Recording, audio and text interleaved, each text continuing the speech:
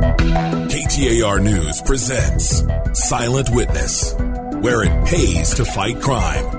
Here's Jamie West. This is the 1000th episode of Silent Witness on KTAR. It began with then Phoenix Police Sergeant, now Maricopa County Sheriff, Paul Penzone. Silent Witness, I feel like that's where my roots are when it comes to working with the community to solve cases on a much broader scale, and I think it's the purest form of what public safety should look like. Giving the community a chance to help. When we come together in that form, it's far more impactful, far stronger when it comes to public safety, and far more compassionate for those that we should never forget. People who have been victims of crime and the crime is unsolved. We should never forget them. And for a law enforcement officer, there is no more pure place to exist than when you sit in the living room with a family member who has lost a loved one, their son or daughter was murdered in violent crime, or a woman who's been a victim of a sexual offense, and they are pleading for justice, and they're pleading to know that someone cares. And Sheriff Penzone hasn't forgotten about many of the cases he helped bring attention to, like the Lindsay Chainhall murder. She was murdered in just a random violent crime of,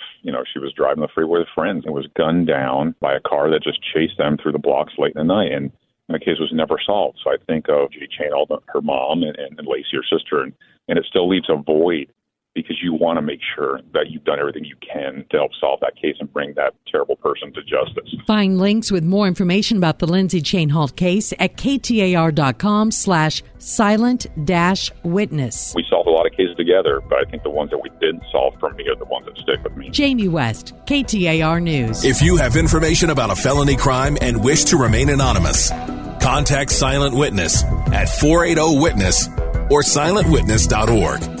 With rewards up to $1,000, it pays to fight crime. Call 480-WITNESS, 480-WITNESS, or silentwitness.org.